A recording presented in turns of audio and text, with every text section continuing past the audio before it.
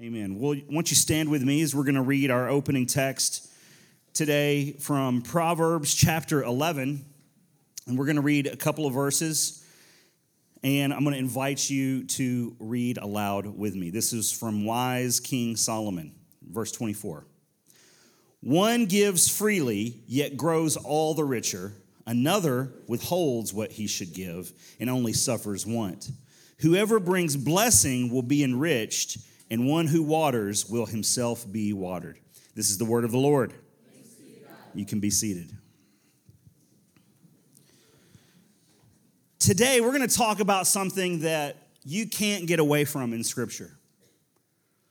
This is part 4 of this series of what the Bible says about money, and this specific topic that we're talking about today, you can try to dance around the issue in Scripture, but you're going to have a hard time because it's littered all throughout.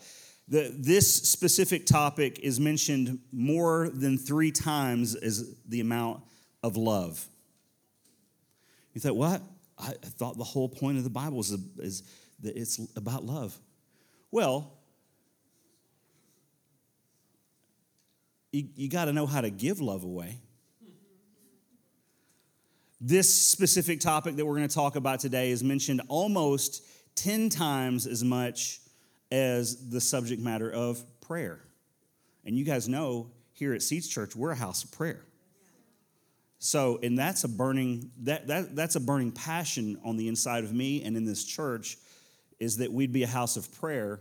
And so if this is mentioned more than or about 10 times as much than prayer, then we probably ought to pay attention, huh? And so today we're going to talk about living generously. Last week we talked about the principle of honor and how honor is connected to the discipline of tithing. Now, if you missed that message or any of these, I encourage you to go back to our podcast, whether it be on Apple or Spotify or Google Podcasts, any of those, and listen to it and catch up, because it will encourage you and it will also maybe bring some things to light that you didn't even know or think about. But tithing is not about generosity. Tithing is about the principle of honor. When we bring and return our tithe to the Lord, which is what? 10% of our income, right? When we return that back to the Lord, it's not we're going, hey, Lord, look how generous I'm being. No, it's going, no, Lord, this all belongs to you, and I'm returning it back to you because I'm honoring you, right? And so we made mention that honor is one of our core values here at Seeds Church, right? We've got 5 stated core values at Seeds Church, and one of them is that we honor. We honor all people. Of course, we honor God, but then that overflows into even honoring all people. Well, as we make decisions around here, we do it through the filters of these values, and one of those is honor. And another one of our stated core values, you can see there at the bottom, is that we live generously. Everybody say that with me. We live generously.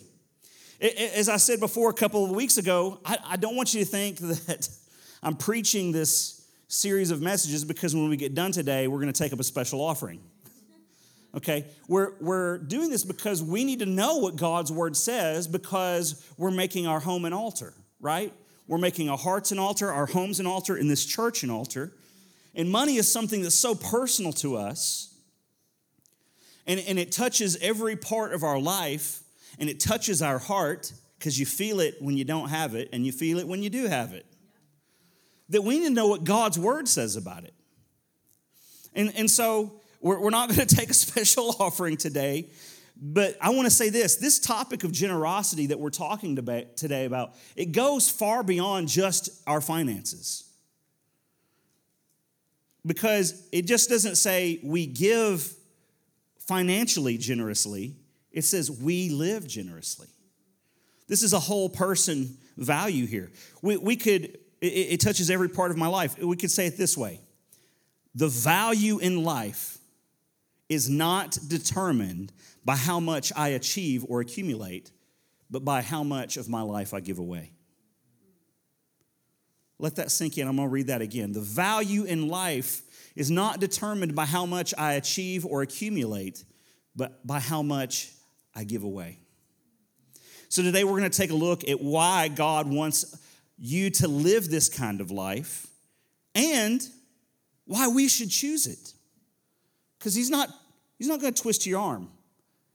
He's not going to send an angel down here to earth and, torment you and twist your arm and make you be generous. God desires this for you, and then our response would be like, man, if this is what God desires, then I want it for me, right? Some of you in this room, I'll say this, some of you in this room are the most generous people that I know.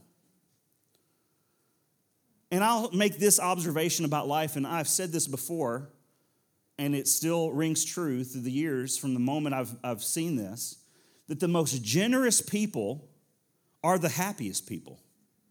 Now, I didn't say the ones who have the most resources in life. I'm just saying they're the ones who are the most generous with what they have the most joy. They have the most peace. They have the most happiness. And it has nothing to do, again, with what they have. It has to do with what they're giving away. Generosity is not about how much you have. It's about what you do with what you have, right? And so some of you are some of the most generous, and you're the most joy-filled people I know. And for some of you who have yet to discover this and who've yet to live your life in this way and you're giving it away and make a difference, I want you to see how you could cultivate more joy in your life, and that doing it through this way is going to do it more than almost any other way. But for those of us who already have discovered this truth, we want to just continue to fan the flame inside of us and continue to remind ourselves of how important this is, right? So we just read this in Proverbs chapter 11, and I want to read this to you again, but this time I want to read it to you in the Message paraphrase. And the Message is a paraphrase. It's not a literal translation. So anytime I want to discover and say, what is the message? What is the paraphrase that Dr. Peterson wrote? What does this say? I always cross-reference it with a literal translation, because sometimes paraphrases can not include the whole thought of an actual translation, or sometimes they add a little extra stuff in there. But I cross-reference this verse, and anytime I show you a message or a verse in the Message or a paraphrase, I always cross-reference it because I want to make sure it stands true. But this is what it says here. The world of the generous gets larger and larger, and the world of the stingy gets smaller and smaller. And then if we keep reading in the next verse in the NIV, it says, a generous person will prosper. Whoever refreshes others will be refreshed. In the New Testament, the Apostle Paul wrote to Timothy, and Pastor Bob just mentioned this passage, not knowing this was going to be in my notes. But I don't know what translation that you read that in, but I want to read it to you guys in the Message. And he writes this to Timothy. He's a young pastor that Paul's mentoring. And he says this, 1 Timothy 6:17. He says, tell those rich in this world's wealth. And he's talking about those in the church. Those in the church who have resources. To quit being so full of themselves and stop being so obsessed with money, which is just here today and gone tomorrow. Tell them, you want to be rich, not in just world's wealth. You want to be rich in eternal wealth. Tell them to go after God, who piles on all the riches we could ever manage. To do good, to be rich in helping others, to be extravagantly generous.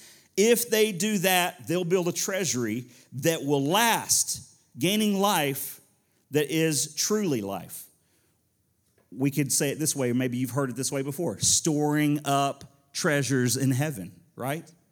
That's what Paul's talking about. Paul's like, hey, everybody's always worried about living the good life. And I tell you what, my daughter came home from college this week. She had to turn in this paper. She's working on it. She's got it printed out on the kitchen counter. I walk by and glance at it, and it says something about, what the myth of the American dream, or what was it? Something like that. The lie of the American dream. And I'm telling you, as a patriot, that's like, I don't want to hear that. But when we look at the lie of the American dream compared to the truth of God's word, my life is not about the pursuit of happiness. My life is about the pursuit of holiness. And if I'm rich, if God has entrusted me as a steward over many resources in this life, it is not for me to hoard them and make myself happy. It's for me to do something with it. And if I'm a one talent servant, that just means that, hey, I still have a talent. I'm not just going to go bury it in the ground. I'm not just going to mail it in or phone it in. I'm going to do something with what God has resourced me with. So no matter where you are on the spectrum of worldly wealth, this verse is true for all of us. If you want to store up treasures for heaven, it doesn't matter how many dollars are in your bank account now. It's not about how much you have. It's about what you do with what you have. This is good preaching. If you really want to live the good life, it's this right here. Be extravagantly generous. Acts 20, Paul reminds the church in Ephesus of what Jesus said. What did Jesus say? Verse 35, remembering the words of the Lord Jesus himself, it is more blessed to give than to receive. You guys, there's more than 2,100 verses in the Bible about generosity. We're going to get around to about 1,900 of them today. No, I'm teasing. What I do want to do is spend a little time in 2 Corinthians chapter 8 and verse 9 today. Sometime around 50 AD, toward the end of Paul's second missionary journey, he plants a church in Corinth before he goes on to Ephesus. And so the book of 2 Corinthians is actually the second letter that he writes to that church. He went, planted that church, has gone on. He wrote one letter to that church because there was a lot of things that were not in order. There was a lot of things that he needed to bring correction to. There were some theological holes that he needed to fill in for them. And so he writes that first letter. And then they start to shape up and do good. Awesome. And then 2 Corinthians, he writes this second letter. And again, he's writing to them to give some theology, some spiritual depth, some spiritual discernment, understanding. He's writing to give correction and encouragement. And in this specific part that we're about to read, Paul writes to them about a special offering for the church in Jerusalem. And there's probably a couple of reasons why Paul wants the Corinthian church to send this special offering. And if you keep on reading through this letter, you understand that this isn't the first time that Paul and the Corinthians have talked about this special offering. As he's writing about it, he's reminding them because he's already spoken to them about it before in person. And so we know that why would he do this? Why would Paul want the Corinthians to send an offering to the church in Jerusalem? Well, one of the reasons that isn't specifically stated here, but we see it in other places in the New Testament and the other letters that Paul has written, is about he wants to honor the church in Jerusalem. So he's wanting to practice the principle of honor. And he's like, hey, let's send a special offering to the Jerusalem church because they were the mother church. It's like, you guys wouldn't be here if it weren't for them. So let's send an offering to them to honor them. They were the OG disciples, right? They're the ones who walked and talked with Jesus himself. And they were the ones to follow Jesus, to be faithful, and to propel the gospel of Jesus beyond the borders of Israel. Let's honor them. But there's another reason that Paul wants to send a special offering, and he does state this right here in this letter, and that's so that the needs of the church would be met. We know that the church, all throughout in the early church, was very persecuted. And the Christians, and the Jewish Christians in Israel and in Jerusalem were not an exception to that. They were persecuted. But not only that, we do know this historically. During that time period, all of the Jews were taxed incredibly heavily. They had high local taxes, and then on top of that, they had Roman taxes.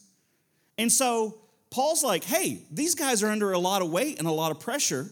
We need to honor them, but we need to make sure that we're taking care of our brothers and sisters in Christ.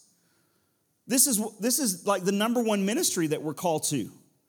Jesus said that the world would know that you are mine by the way that you love one another. And John talks about how we need to be generous first to those who are in the household of faith. And so Paul's like, it's not right for the mother church to be persecuted and to be heavily taxed and to be stressing out over this when we could do something to honor them and to help them. And so that's what's going on here. They need some encouragement. And Paul's like, hey guys, why don't you be the answer to the prayers that they've been praying to God? You could be their answer. You know that's true about you and I. You and I could be the answer to someone's prayers today. Live your life that way. When you get up tomorrow morning and you get ready for work, when you get ready to go into your school, think about, God, do you want to use me today to answer someone's prayer? The Corinthian church was able to do that. Now, right before, again, we get into chapter 8, Paul commends them. He's like, hey, guys, I wrote you this first letter. I told you you need to cut some of this stuff out that you were involved in. You did. You repented. You came back to the Lord. Good job. You've turned your hearts to Jesus. That's exciting news. And that's where we're going to pick up here in 2 Corinthians chapter 8, verse 1. And I'm going to read through this here, and you guys can follow along in your Bibles, or you can follow along on the screen. And Paul says, and now, brothers and sisters, we want you to know about the grace that God has given the Macedonian churches. So Paul is using the Macedonian churches in the north part of Greece as an example to encourage the Corinthian church in the southern part of Greece. And he says in verse 2, in the midst of a very severe trial, their overflowing joy. Everybody say overflowing joy. Their overflowing joy and extreme poverty. Did you know that even in the middle of unfavorable circumstances, you can still have the joy of the Lord inwardly? Amen? All right, do you know that? In the midst of a very severe trial, their overflowing joy and their extreme poverty welled up in rich generosity. For I testify that they gave as much as they were able and even beyond their ability. Wow. And I think about this passage, and I think about just a couple years ago, 2 years ago, not even 2 years ago, but coming up on it. When we came to you all, when we were meeting at the Grove, and we said, hey, we're getting kicked out of here. They're getting ready to shut the whole thing down. We need a place. And then the Lord reminded us that there was this property out here at 11,000 Highway 99 called Anna Lee Acres. We said, God, is this what you have for us? We believe that it is. And we came to you and we said, it's time to take up an offering. And you gave, and then you gave beyond your ability, some of you. And it was amazing, and look what the Lord has done. And here we are, we're property owners now. And so what's going on here, the Macedonian churches had hit pretty tough times, but they were still able to demonstrate incredible and notable generosity. Again, it reminds me of you guys. And I'll say this, and God must have done something beyond their ability. Because Paul says, he says that, and even beyond their ability. How are they able to do that? God. Like God resourced them in ways that weren't natural, that weren't in the regular rhythm of life. And he goes on to say, entirely on their own, which means they weren't coerced. Nobody tricked them into giving. Entirely on their own. They urgently pleaded with us for the privilege of sharing in this service to the Lord's people. They're like, hey, we want to give. We want to do this. And they exceeded our expectations. So again, whatever it was that the Macedonian church did, it was impressive to Paul because he keeps bragging on them. And then this is how Paul saw what they did. He said this, they gave themselves. Everybody say they gave themselves. They gave themselves. Say it one more time. They gave themselves. First of all to the Lord, and then by the will of God also to us. Verse 7. But since you excel in everything, you excel in faith, in speech, in knowledge, in complete earnestness, and in the love that we have kindled in you. See that you also excel in this grace of giving. Now, Paul doesn't tell them excel in this specific dollar amount, right? This is how much they gave. Now you need to give exactly that much, if not more than them. That's not what he says. He says to excel in the grace of giving, which speaks to that because God's favor had been shown to them, that results in God's ability to work through them. And he says in verse 8, I'm not commanding you. Like, I'm not going to make you do this. I'm not telling you that you have to. I'm not twisting your arm. I'm not going to put you in a headlock until you say uncle, you know. But I want to test the sincerity of your love by comparing it with the earnestness of others. Like, there's some healthy competition going on here. The writer of Hebrews says it this way. The writer of Hebrews 11:24 talks about how don't neglect, right, the assembling of yourselves together. So guess what? Today, just by being here, you have been obedient to the word of the Lord. Praise God. Some of you are like, yes, yeah. No more for the rest of the week. I'll come back next week and I'll be obedient to God then. No, that's not how that works. And then coupled with that, it says this, spur one another on toward love and good works. So that's what Paul's doing here. He's like, hey, I'm spurring you on toward love and good works. Look at how the Macedonian churches did. What can you do? What can God do through you? Verse 9, for you know the grace of our Lord Jesus Christ. Who's the source of grace? It's not the Macedonian churches. It's not a trick question. It's Jesus. It's Jesus because everything is about him. Amen?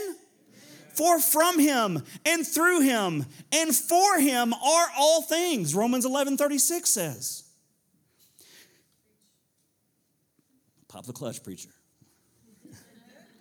For you know the grace of our Lord Jesus Christ, that though he was rich, yet for your sake he became poor, so that through his poverty you might become rich. Praise God, that's good news. And it's not talking about, when Paul's saying all this, he's not talking about worldly wealth. He says he's talking about the grace of our Lord Jesus Christ. He was rich in grace, and we were poor in it. And so what did he do? He left the glory of heaven, and he came himself to save us because we were wretched. We were in a mess. We couldn't save ourselves. Even if we obeyed every single law, we couldn't do it.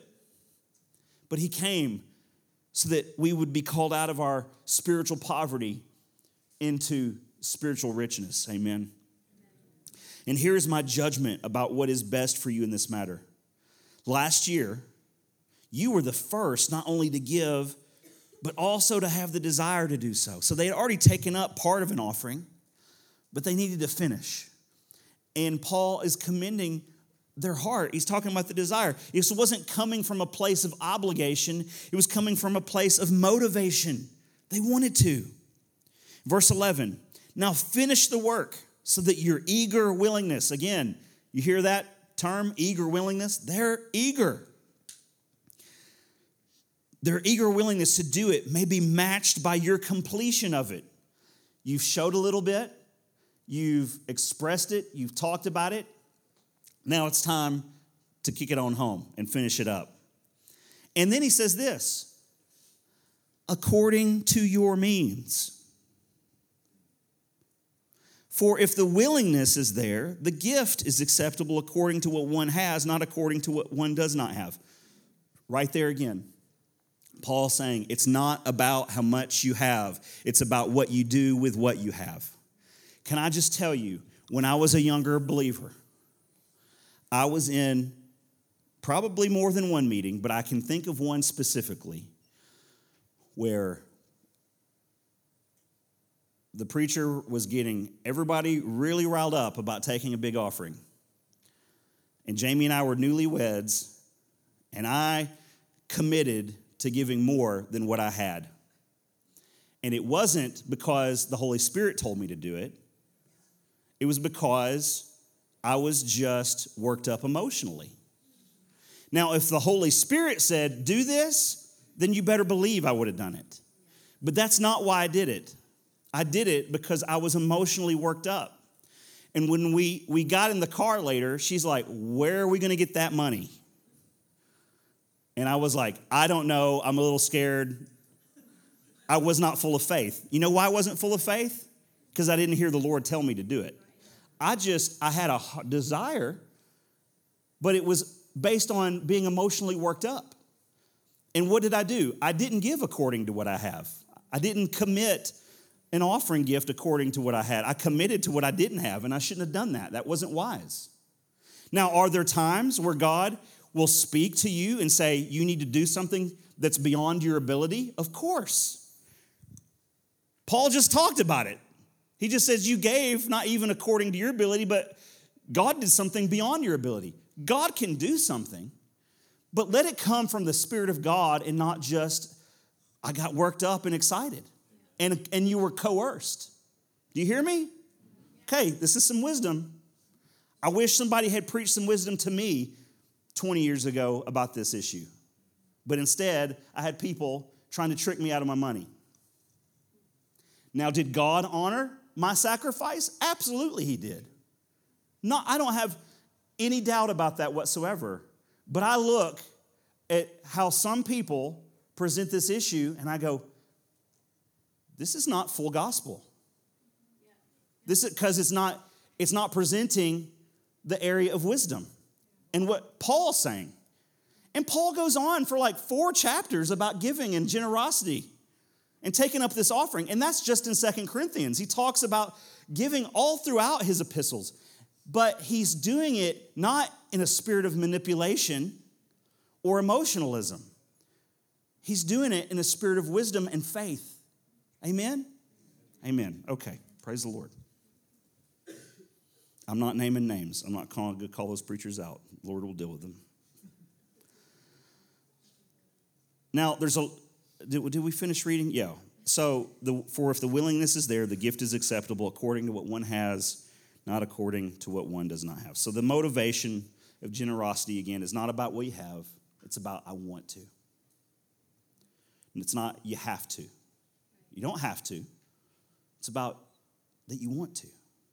Now, again, like I told you, like from chapter 8 all the way through through chapter 12, he brings this issue up and he's talking about some other things as well. There's a lot more to read. We're not going to get to all of that, but we are going to get to chapter 9 a little bit here in just a minute, but I want to pause right here because I want to talk about some choices that we can make about generosity. What are they? What are some choices that we can make about generosity? The first one is this. I can choose to give joyfully. I can choose to be generous joyfully. You should. You shouldn't do it begrudgingly.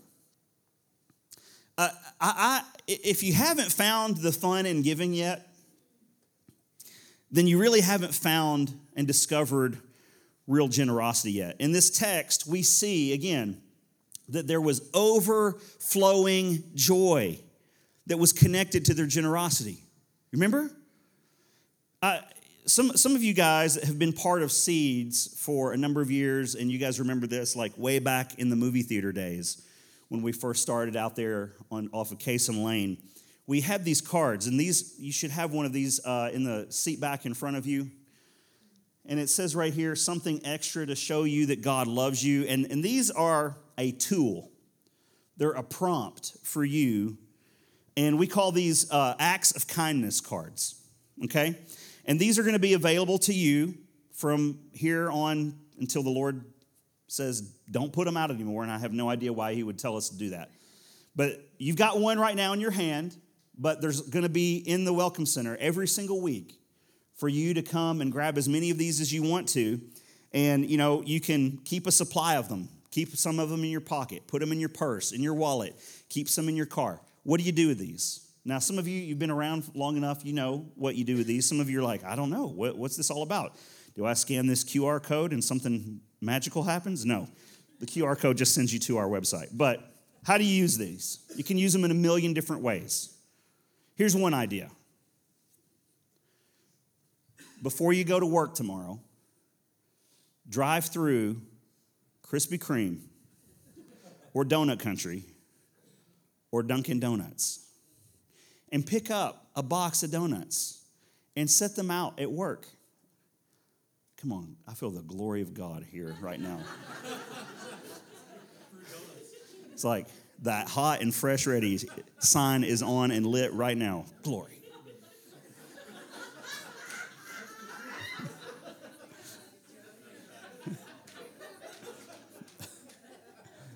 And sit that box of donuts out and sit a stack of these right there. And just say, hey, I just wanted to show some generosity today to the office. Or maybe you're in the drive-through line at Starbucks or somewhere else, and you pull up to the window and you say, hey, I want to pay not only for mine, but I want to pay for the order that's behind me. When they pull up to the window, tell them that their order has been paid for, and then, here, can you hand them one of these cards? And we're just showing generosity here, showing somebody's God's love here, something extra to show you God loves you, and then we do too. Seeds Church loves you too. I dare you to try this. No, I double dog dare you. I double dog dare you to try this. I bet if you try it one time, you will like it so much you won't be able to stop.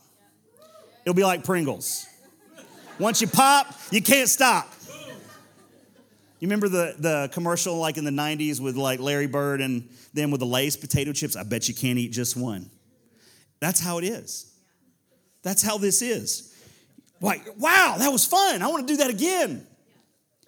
Paul goes on to say this in 2 Corinthians 9, verse 7, that God loves a cheerful giver. Amen.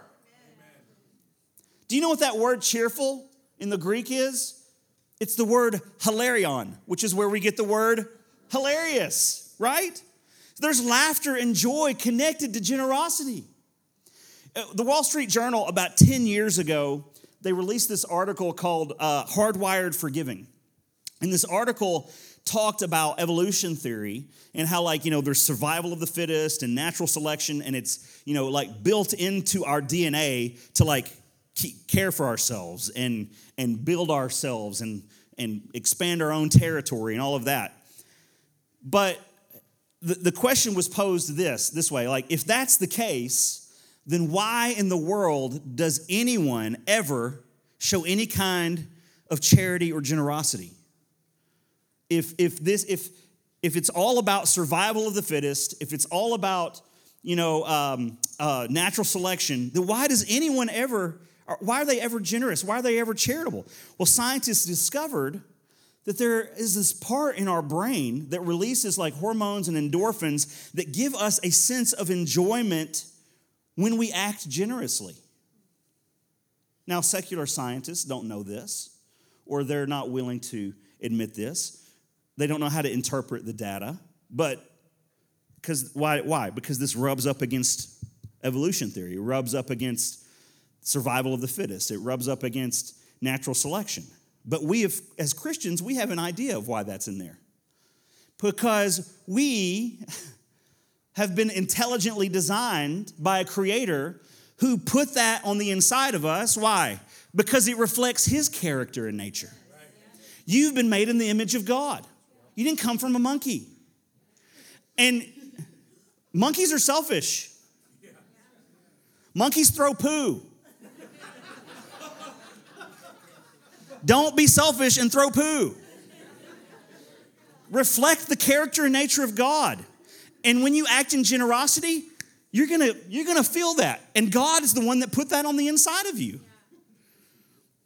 When you choose to live generously, you're choosing joy. You're choosing to enjoy the ride. Now, the second choice we can make when it comes to generosity is this: I choose to give selflessly. Paul said that the church gave themselves first to the Lord and then to the others. Dr. John Bonnell, who pastored the Fifth Avenue Presbyterian Church in New York City, he pastored that for 26 years. In 1992, he went home to be with the Lord at the age of 99. This is what he said. He says, if one first gives himself to the Lord, all other giving is easy. Being generous is not just about giving money. You're giving yourself. And that's a good thing, because sometimes I don't have a lot of money to give. Right? I told you last week, I can't treat your kids like I treat my kids, right? My kids come and ask me for money. I can't just give out all the money I have to your kids. There won't be anything left for my kids. But the point is this: it's not just about giving money, it's about giving me. Being generous, it's not about how much you have, it's about what you do with what you have. When you give of yourself, it's more than a dollar figure. It's about your sweat and your effort and your time and your life that's being given. Even if it looks like dollars on the outside, it's what those dollars represent. What are we doing around here? We're making every home an altar, right? Yeah. What happens on altars? Sacrifices. When you're showing generosity, it can be a sacrifice. It might look like dollars, but deeper than that, it's a sacrifice of your blood and sweat and tears and time that went into getting those dollars. So if this is about our homes being an altar, how's this going for you? How's it going? How are you intentionally modeling generosity for your children? How are you intentionally, I don't mean just being generous to your children. Yeah, you should be generous to your own children, but I'm talking about modeling it for them in your everyday life. How are you modeling it for your spouse? How are you modeling it for brothers and sisters in Christ that are on this discipleship journey with you? When you serve on the dream team, when you lead a life group, when you show up for church work day, when you show up for serve day, when you were out there in the community, you're giving of yourselves. This is what Jesus did for us, right? He saw our sin problem. He gave himself for us. He gave his life. He enables us to give our life because he gave his life. That's the work of grace. You know what Paul said about it? He said this in verse 15 of 2 Corinthians 9. He said, thanks be to God for this indescribable gift. Thanks be to God for the indescribable gift of the grace of God. Thank you, Jesus, for your grace. Amen? Amen. And it's because of his grace we are able to give. It's because of his generosity we're able to be generous. That's why Brett and the parking team are out there parking cars out of a heart of generosity. And Kirby and Sherilyn back there with the rest of the Seeds Kids team that are ministering to your children. They're doing it from a heart of generosity. And Sherry and Tommy and Jackie, who are getting things ready in the morning, making sure there's enough coffee and those mints that you guys love so much. They're like, are those sure those aren't like laced with drugs? Scott and Alice and all the other life group leaders. That's why they're opening their homes to you guys. When you see someone serving, when you see someone selflessly giving themselves, thank them. Yeah. Thank them for their indescribable gift. And thank God. Have you thought about thanking God for your brothers and sisters in Christ? Have you thought about thanking God for your spouse? Have you thought about thanking God for those who are serving in the body of Christ, who are giving of themselves? We can choose to give selflessly. The third choice that we can make when it comes to generosity is this: I choose to give willingly. That means, again, you're not doing it because you have to. You're doing it because you want to. What did Paul say in verse 12? He says, for if the willingness is there, the gift is acceptable. We mentioned this last week. Some people say, well, isn't tithing part of the Old Testament law? Well, tithing predates the law. We first see it in Genesis chapter 14, where Abraham tithed to Melchizedek, who was the king and priest of Salem, a.k.a. Jerusalem. And so, when people say that, what they're really saying is, well, I'm not required to tithe. Don't put that on me. Hey, I'm not putting anything on you. I'm not doing that. You're not under the law. You're under God's extravagant grace. And if I'm under extravagant grace, it means that everything that I am, everything that I have, everything that's under my control, everything that's under my influence, it all belongs to God. It's His. I want to tithe because I want to honor God. And I want to show generosity because, God, you've been richly generous to me. I want to do it. Generosity is not about a have-to thing. It's about a get-to thing. When you return your tithe to the Lord, when you bring offerings, when you give of yourself, don't do it because you're obligated. Do it because you're motivated, because you want to. Not because you're under compulsion, but because you feel compelled. Not because, man, JD was really putting the pressure on us and I just felt like I had to do it. Or maybe you get worked up emotionally. Remember we just talked about that? Do it because you feel the Holy Spirit doing something inside of you. It's in your heart. I want to lead you to find the joy in generosity, not bludgeon you into it. Bludgeoning people leads to communism. Willingly giving leads to communalism, which is what we saw in the early church. No one made them. No one bludgeoned them.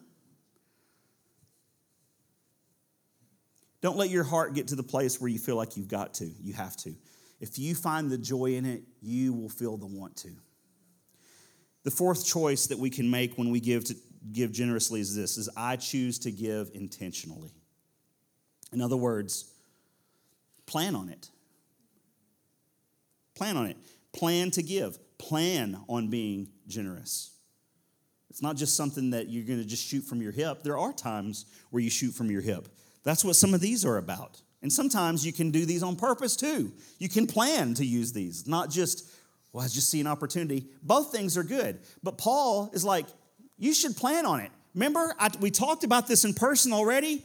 Now I'm writing you to remind you of what we talked about. We're planning this. Paul tells the Corinthian church, you guys are killing it. You're doing a great job. You've repented when I brought correction to you.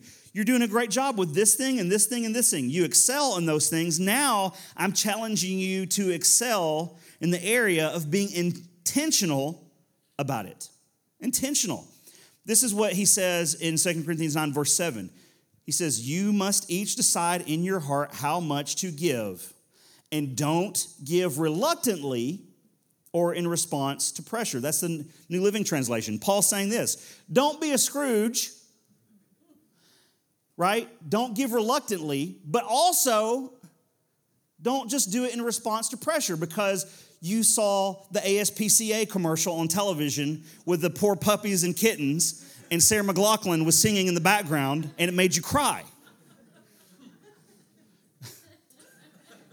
Don't be manipulated. What I'm trying to do is spur you on toward love and good deeds, right? I'm trying to show you the joy in it. And ultimately, I want you to hear from God for yourself. All the time, your antenna should be up, listening for the voice of the Holy Spirit, telling you what He wants you to do. And when you're obedient and you respond to His leading, this is what He does. This is what God does. Verse 11. You will be enriched in every way so that you can be generous on every occasion. And through us, your generosity will result in thanksgiving to God. Enriched. Do you know what rich is? Some of us, we live the American dream life. And we all have a picture of what rich is. And for some of us, it's this thing or that thing or the other. But we all have this picture of what it looks like to be rich. But do you know what rich really is? It's more than you need. Rich is, it's more than you need. And why will God in every way give you more than what you need? So that. Say that. So that you can be generous in every way. Why will God make sure that you have more than you need? So that you can be generous. And then what happens in your response to generosity? People give glory to God. It results in thanksgiving to God. Glory to God, somebody. So how can we be intentional? Well, I can intentionally give my time. Serve on the dream team. Worship the Lord. Yes, by singing and standing and lifting your hands and worshiping. But worship the Lord by serving on the kids team. Worship the Lord by going to kids camp or youth camp as a counselor. Worship the Lord by mowing the lawn of that widow that's down the street that you know is living on Social Security and food stamps. It's a sacrifice of worship to the Lord. I can intentionally give my talents. Now, when we say talents, I don't mean it in the same way of the parable of the talents, because that was a measure of money, and that whole parable is really about how we wait on the Lord on His second coming. But I'm talking about your gifts and your skills. Everybody is gifted and skilled at something. And when you're intentional about giving away your talents, it can make a difference. Some of you are good with kids. Some of you are good with organization. Some of you are good of just like helping. Or just show up to help. I don't want to be in charge. I'm just here to what are you doing? I just want to come alongside. Just tell me what I need to do. And that you're skilled at that. I can intentionally give my touch. Get your phone out. Find somebody. Find somebody that could use some encouragement and text them. Or call them and say, hey, I'm thinking about you. I'm praying for you. And don't just say that. Don't just, I'm praying for you. And then you go off and you go with the rest of your day and you never thought about them once again. When you say when you tell somebody, I'm praying for you, just stop and pray for them right then and there. Find somebody who needs some encouragement. I'm praying for you. Is there something beyond my prayers that I can do for you? How can I show up with my touch and actually make a difference in your life? It can sometimes be as easy as a smile. It can sometimes be as easy as a hug. And of course, I can be intentional in giving my treasure. Use your money for the glory of God. You know what money is? It's influence. That's all that it is. So whether you have a lot of influence or you have a little of influence, use your influence for the glory of God. And here's what God does, verse 10. Now He, that's God, supplies seed to the sower. Who does God give stuff to? People who sow it. He provides seed to those who sow it, those who give it. And bread for food will also supply and increase your store of seed and will enlarge the harvest of your righteousness. Again, it's not about how much seed you have, it's about with what you're doing with the seed you have. Jesus said it this way in Luke 16. He says, whoever can be trusted with a little can be trusted with much. What does this look like? When you go out to eat today, ask God, Should I leave a large tip for this server? And if he moves you to do it, leave something that's going to knock their socks off. Leave something that, again, it's according to what you have, what you don't have. Paul says in, I don't remember if it's chapter 8 or chapter 9, he says, I'm not telling you to give in such a way that it'll make life easier for someone else and make it harder for you. How many of you have given like that before? I have. Are there times where the Holy Spirit's going to ask you to take a step of faith? Absolutely. But in our everyday lives of being generous, the wisdom is give. But that doesn't mean it's going to cripple you. Why? Because God's going to give seed to the sower. It's just this way. It's intentional generosity. Check on your mom today before you take your nap this afternoon. Check on your brothers and sisters in Christ that you know need to be checked on. Look around. There's some people not here today. They might not be here for good reasons. Like, maybe they're on vacation or whatever, but maybe they're not here for not good reasons. Check on people. Here's the last choice of generosity. I choose to give thankfully. Remember what Paul said? We do it because of the grace of our Lord Jesus Christ who did it first for us. He became poor so that we might be rich. Here's a good psalm to stick on your bathroom mirror. Psalm 112. This is a good, or Psalm 116, verse 12. Put this on the bathroom mirror. Put this on the refrigerator. What can I give back to God for the blessings he's poured out on me? How can you repay God? You can't. There's no way. You'll never be able to. So what do? I can reflect his character and nature. He's been generous to me, so I can be generous to others. We aren't generous because we have to. We're generous because we're thankful to God for his generosity. So the question is this: will you choose generosity? Not just today, not just this week, but will you live generously? If you do it, you'll like it. Will it cost you? Yeah, it'll cost you. Is it a sacrifice? Of course it's a sacrifice. Will God use it to bring glory to his kingdom and to make an eternal impact and difference? Of course he will. Let's pray. God, you are so good to us. You are better to us than we deserve. God, when we were in our sin, you knew no sin, but yet you came to this earth and became sin for us. And you paid the penalty for that. You're so rich in generosity. You're so rich in love and mercy and grace and truth and all of the gifts, God, all the spiritual blessings.